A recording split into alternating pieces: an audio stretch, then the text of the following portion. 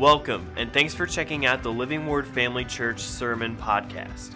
Before we get to the message, we'd like to invite you to check out Living Word Family Church if you don't already have a church home. For more information, you can check out our website at livingwordfamily.org. Good evening. I'm going to kind of expand a little bit. I've done this, did this, I don't know, a couple weeks ago, whenever, where I kind of expand on Wednesday night on something I talked about on Sunday, so you guys kind of get a bonus sermon. But man, this thing just rose up inside of me. I don't know if it's going to come out of me the way I feel it on the inside. I didn't write it out, but it just kind of came to me in a flood yesterday. 2 days ago, actually. I just didn't have a chance to type it out. I was driving when it came to me, and I made some voice memos and things, which I know you're not supposed to even touch your phone these days, but what is this, Russia? Anyway, I'll start with this. In January of this year, a man by the name of Thomas Phillips died. I don't know if any of you are familiar with that name. He was an extraordinarily successful businessman. He was a director of Digital Equipment Corporation, in early days of computer manufacturing. John Hancock, he was the director of John Hancock Mutual Life Insurance Company, Knight Ridder Incorporated, State Research and Management Company. He was a trustee of Gordon College. He was a trustee of Massachusetts General Hospital and an honorary trustee of Northeastern University and a number of other things. But he's probably most famous for having been the CEO of Raytheon Corporation, one of the nation's largest defense contractors. They made their name and their money in guided missile technology. They had several well-known missiles, probably most famously the Patriot missile, which is still in use, came out of Raytheon under his direction. He took it over as a young man. There was a split in the company when he was working for it as a young engineer. I'm talking in his 20s. And kind of in a desperate move, they put him in charge of this company, asked him to lead it, and he led it from $500 million in total assets to a multi-billion-dollar company. By the time he retired, their assets were well over $10 billion. Super successful. And college boards, hospitals, all these organizations wanted him on their board because he had such vision and such a mind for business and a way of inspiring people. They asked him at one point, I don't know if it was at his retirement. This was sometime back in the 80s, though. They asked him what his greatest accomplishment was. Here was his answer. I led Chuck Colson to the Lord. Remember Chuck Colson? For those of the younger ones in the congregation tonight, Chuck Colson was special counsel to President Nixon, and he was known as Nixon's hatchet man. He would destroy anybody. He would run them down. He would get dirt on them. He was involved in Nixon's Dirty Tricks campaign, the enemies list, all this stuff. He famously said one time that he would walk over his own grandmother to do something for the president or to see Nixon reelected. And he was instrumental in Nixon's reelection. Unfortunately, being instrumental in Nixon's reelection meant being complicit in the whole Watergate debacle. He wasn't involved in the break-in, but he was involved in some defamation of Daniel Ellsberg stuff. Not going to go into the whole Watergate stuff, and I'm not an expert on that anyway, but Colson was a figure. He was a headline figure back in the days of Watergate, and he was a hated man by politicians in Washington. So people on the other side of the aisle hated Colson worse than they hated Nixon sometimes. He was just they saw him as creepy, underhanded, untrustworthy, but they also were afraid of him because he was brilliant legal mind, and he knew how to bring that mind to bear on all sorts of problems as he saw them, working for Nixon. And after Nixon was forced to resign, Colson returned to private practice. He had a lucrative law practice. And one of his clients was Raytheon. And he went to visit Raytheon and to meet with a couple of their executives. And while they were there, the number 2 guy at Raytheon said, Tom Phillips wants to speak to you. And he had known Tom, but they weren't close. They knew one another. They were aware of each other. And, of course, here's Colson's been in the headlines for the last year and a half or whatever. And so they met. And it's one of these stories that you kind of, if you have any sense of any heart for evangelism, it's the kind of story you want to happen to you. They're sitting in his office, and Colson notices there's something different about this guy. He's still the same sharp, athletic-looking guy. He still has a handle on the business. He's still driven, but there's this serenity about him. And he had heard, before he went in to meet him, the number 2 guy says, hey, just to warn you, Phillips has had some sort of religious experience. And so he's waiting for Phillips to say something to him, and he doesn't. Till finally, Colson, because he's curious, says, so I understand you got real involved in religion or something. And Phillips just tells him, I've met Jesus Christ, and I invited him into my life, and it's changed my life. And starts to share the gospel with him. And makes Colson uncomfortable, but they arrange to meet later. And when they meet later, he reads to him out of Mere Christianity and gives him a copy of the book, and they talk about it, and he actually invites Colson to pray at that moment. This is at Phillips's house. And Colson's this close, and he doesn't. He says, I'm just not ready. He says, that's fine, but read that book and read the book of John.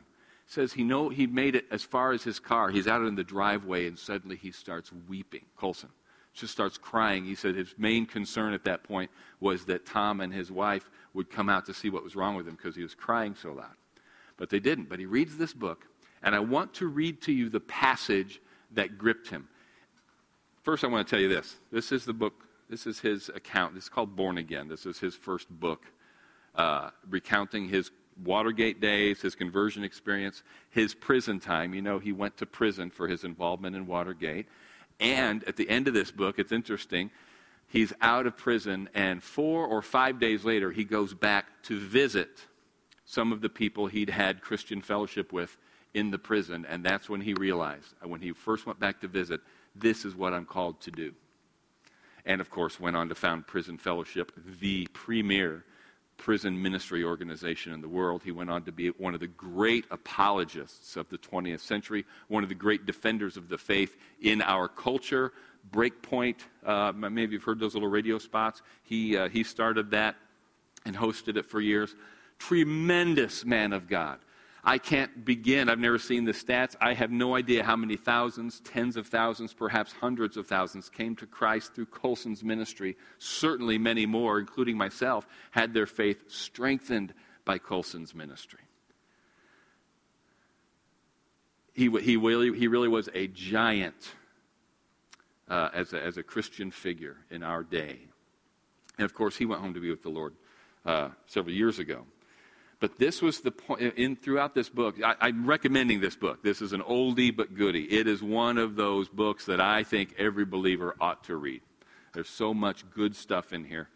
But here is the passage that gripped Lewis, and it gripped him so much that he refers to it again and again and again in this book. And I didn't have it dog-eared. I thought I did. Sorry. Just give me a second.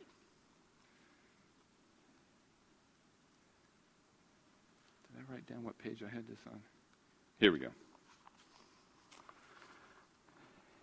And immortality makes this is from Mere Christianity, where C.S. Lewis is talking about the difference believing in immortality makes, if you believe that we really are going to live forever.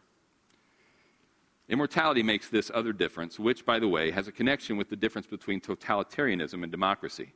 If individuals live only 70 years, then a state or a nation or a civilization which may last for 1,000 years is more important than an individual. But if Christianity is true, then the individual is not only more important, but incomparably more important. For he is everlasting, and the life of a state or a civilization compared with this is only a moment.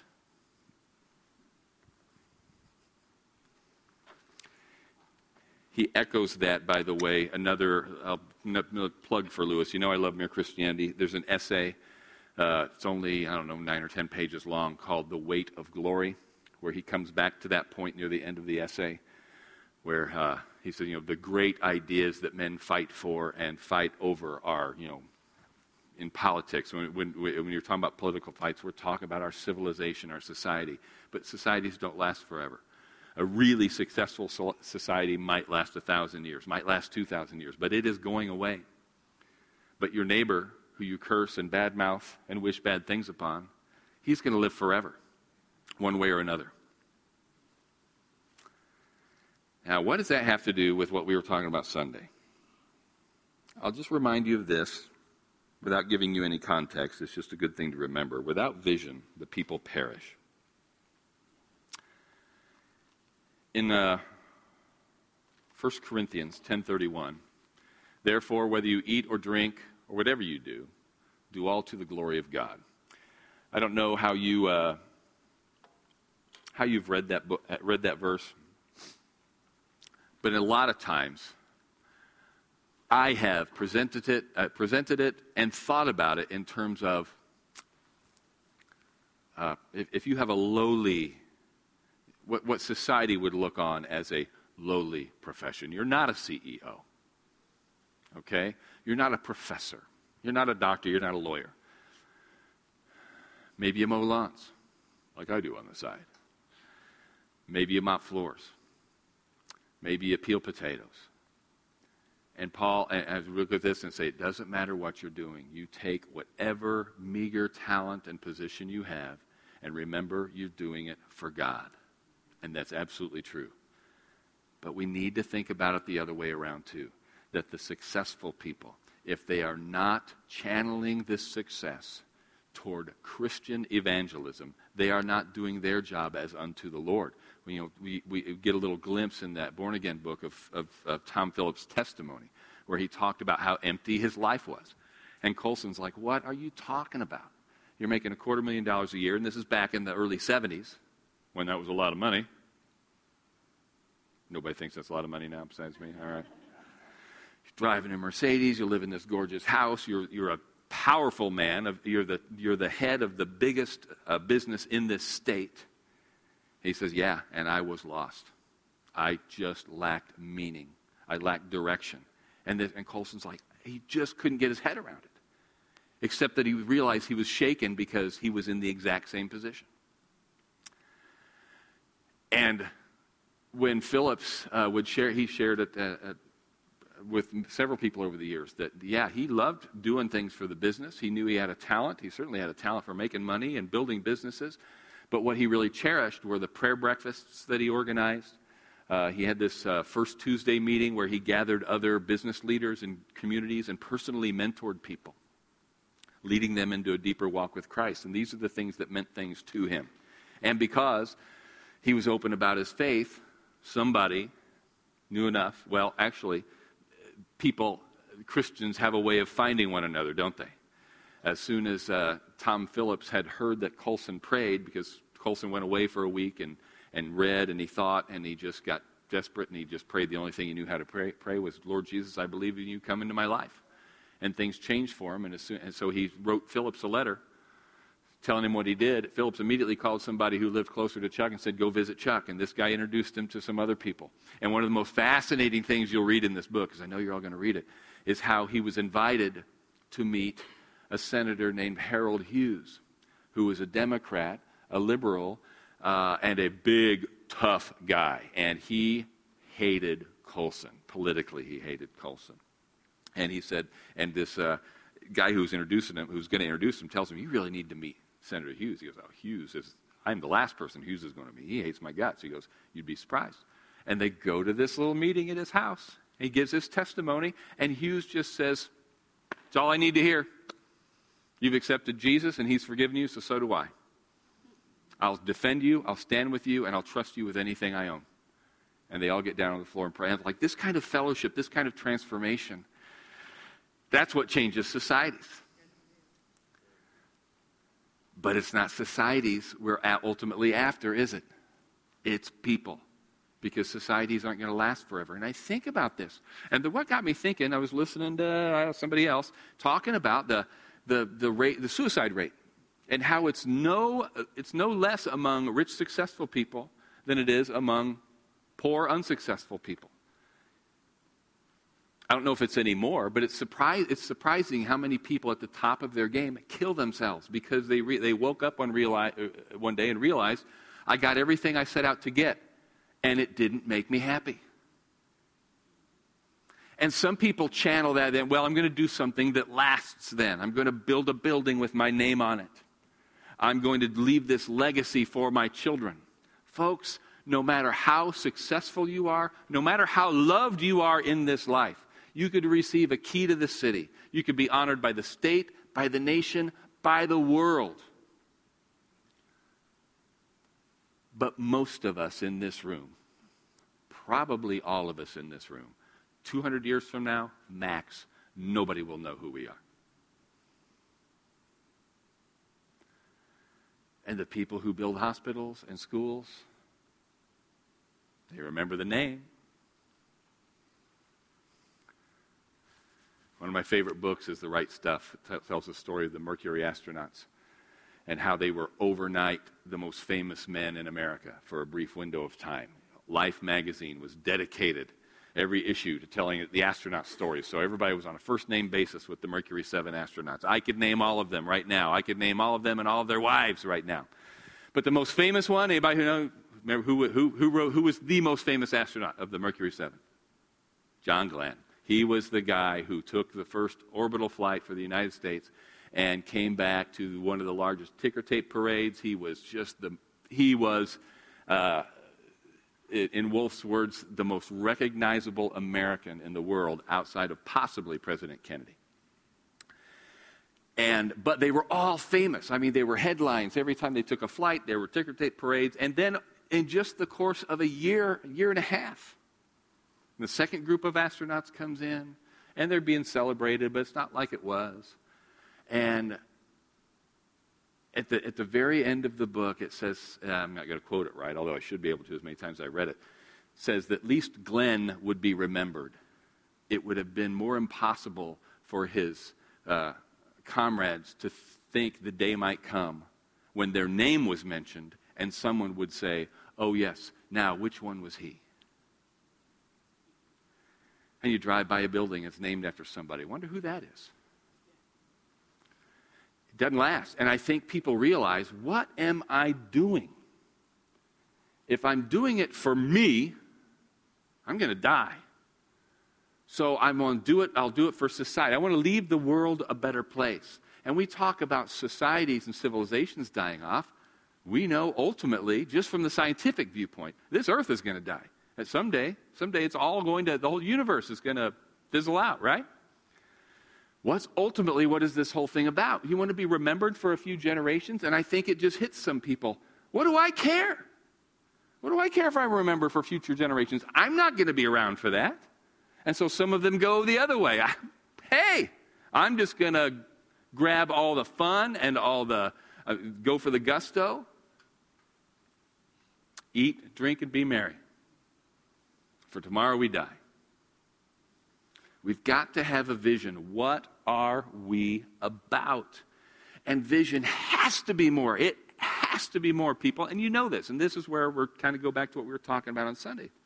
It has to be more than God loves me, and He wants me healthy, He wants me wealthy, He wants me successful, and I get to go to heaven when I die. That's not what the Christian life is. Do all to the glory of God. You cannot take your good name in society with you. You can't take your accolades, your awards, your recognition, your buildings. None of that stuff. That's wood, hay, and stubble. A lot of times we talk, our works will be tried by fire. And we think of the stuff going up in smoke as, again, rank sin. That's not what he's talking about. It's all the stuff that wasn't for the kingdom, of lasting value. There is only one thing you can do of lasting value, and that is take one person with you. If you can lead one person to the Lord, do you understand you have saved an eternity for someone? If every believer would win one person to the Lord every year, including the people who get saved this year, do you know how quickly this world would be saved? Now, I get it. It's not as simple as that. There are people that are hard to reach, but think about your neighbors. And when's the last time you tried? When's the last time that you had a conversation with somebody? And we need to pray. We absolutely need to pray. But we've got to be sharing the gospel because people's lives, eternities are at stake. Our earthly legacy does not matter. I'm not saying it's a bad thing to leave the world a better place, to make an improvement in society that lasts beyond your earthly life. I'm saying it ain't going to count in eternity.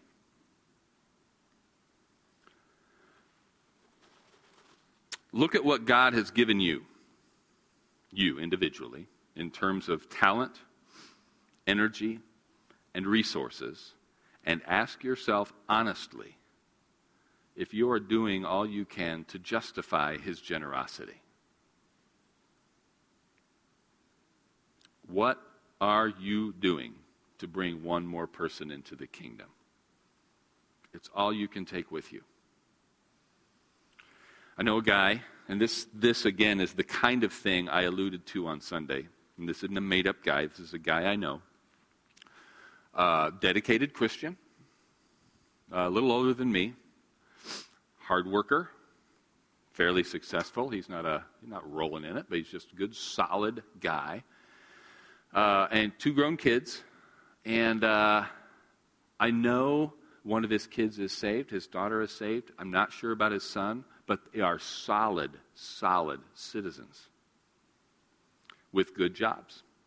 And I know less about the son, more about the daughter. I know she married a guy who was, if he's a believer, he's never given me any reason to believe he's a believer. Good guy. Never went to church. No real interest in the things of God. And I would hear this guy, my friend, who's, so this would be his son-in-law, say, well, he ain't much for church and religion, but I got to tell you, he sure takes good care of his family. Now, a couple things. First thing, I'm not saying it's this guy's fault. It's not his fault that his daughter married somebody who wasn't in love with Jesus. That's not what I'm saying. I'm saying there was something, and there's certainly nothing wrong with being glad that your daughter's being taken care of by a hardworking family man. It's just something about the whole tone indicates some crazy priorities for a Christian. Almost like, well, I wish he were a Christian, or I wish he were a dedicated believer, but the main thing is, see what I'm saying? Now, I would not, Paul says, if a believer doesn't take care of his family, in that regard, he's worse than an infidel. It's not saying you're going to go to hell for that, you understand? It's saying that these things should not be one or the other. Yes, we should take care of our families. Yes, we should love one another. Yes, we should cheer each other on, support one another. But we have to do it as unto the Lord, because what we're aiming for, the end game here, is always eternal life. The people that we're influencing and leading, where are we leading them to? Say, well, boy, he taught so many people how to be a success at this, be happier, make more money, and then what? It's kind of like, this the American version of, we build these wells, we take clothes, we feed all these people in other nations, and then they die and go to hell.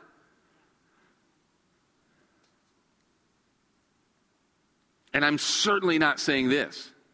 Good heavens, I hope you don't hear me saying this, because what I'm not saying is that if you are successful or your children are successful in terms of your secular endeavors, even if you're wildly successful, that doesn't mean your priorities are out of whack. It doesn't mean you've compromised. It's not about whether you are successful and rich. I believe, like any good father, God would prefer us to be successful and rich. Successful and rich and dedicated to pursuing the kingdom of God. If our success and our riches are going to keep us from that, as a good father, I believe he has every right and will interfere with our success and riches.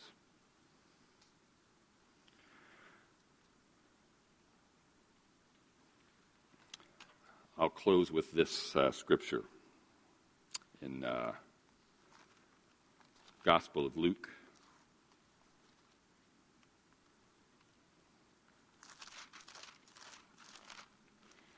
Chapter 12, beginning in verse 16.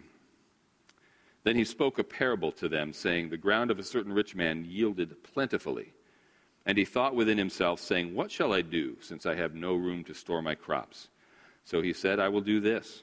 I will pull down my barns and build greater, and there I will store all my crops and my goods.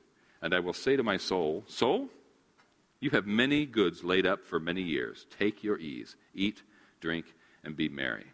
But God said to him, fool, this night your soul will be required of you. Then whose will those things be which you have provided? So is he who lays up treasure for himself and is not rich toward God.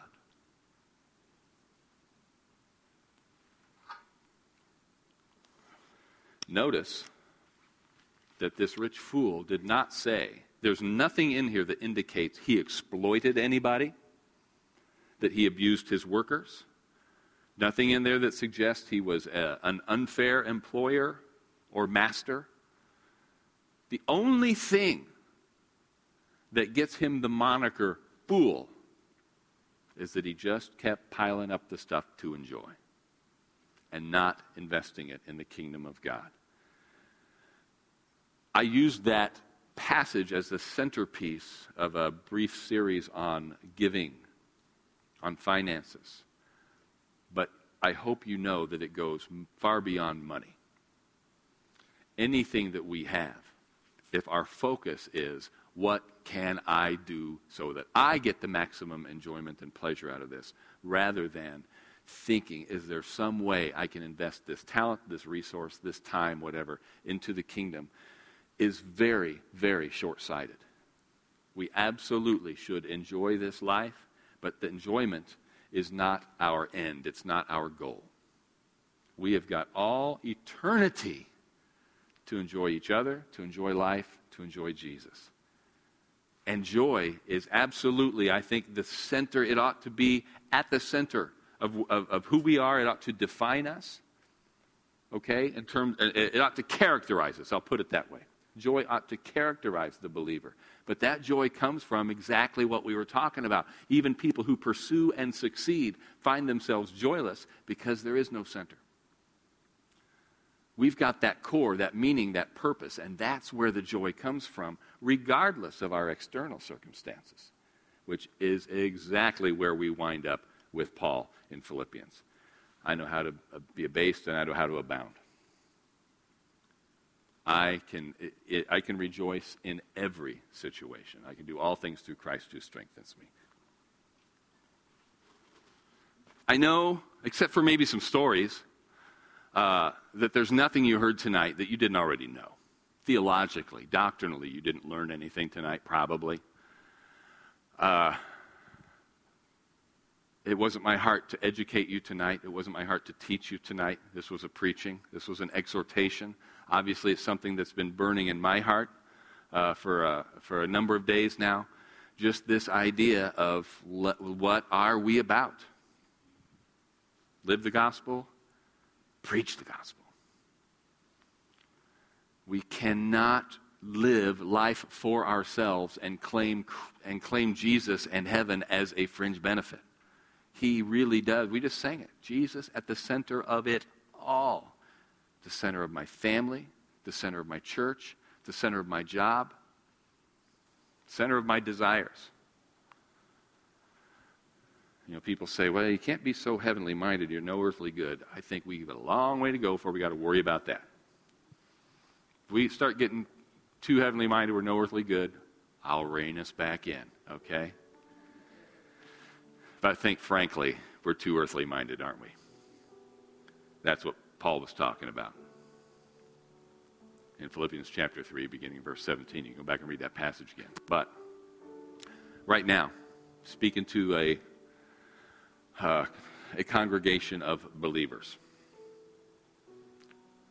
I think I recognize everybody in here. If you've never prayed that prayer that I talked about Chuck Colson praying, pray it tonight.